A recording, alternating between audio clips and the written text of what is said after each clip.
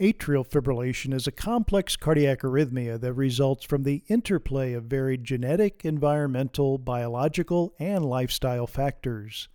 AFib is concerning because it may lead to blood clots, stroke, heart failure, or other cardiovascular complications. Some studies do suggest sex-specific differences in AFib pathophysiology between men and women and have also suggested an association of AFib with worse outcomes among women in terms of stroke and death.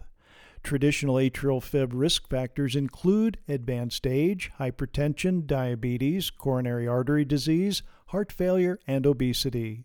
It's also been theorized that emotional and psychological distress from anxiety, stress, insomnia, and depressive symptoms could have a role in provoking AFib by activating inflammation and neurohormonal pathways.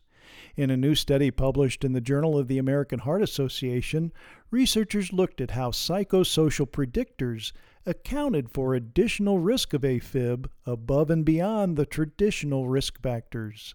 A study of more than 83,000 questionnaires by women ages 50 to 79 from the Women's Health Initiative found more than 25% developed atrial fibrillation during an average of 10.5 years of follow-up. Analyzing 8 individual psychosocial predictors, researchers found that insomnia and stressful life events were the items most strongly associated with an increased incidence of atrial fib.